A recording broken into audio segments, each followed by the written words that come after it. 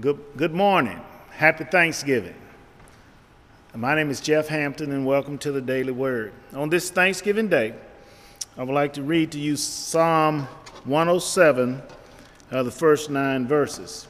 Give thanks to the Lord, for he is good. His love endures forever. Let the redeemed of the Lord tell their story, those he redeemed from the land of the foe, those he gathered from the lands, from east and west, from north and south.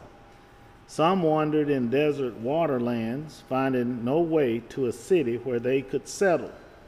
They were thirsty and hungry, and their lives ebbed away. Then they cried out to the Lord in their trouble, and he delivered them from their distress. He led them by a straight way to a city where they could settle. Let them give thanks to the Lord for his unfailing love and his wonderful deeds for humankind. For he satisfies the thirsty and fills the hungry with good things.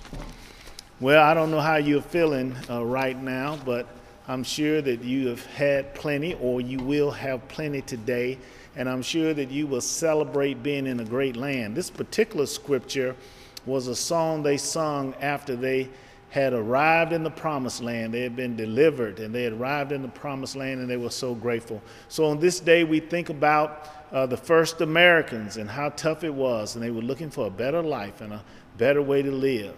And they found America. All of us rejoice in being in America. We give thanks to God for all the privileges that we have.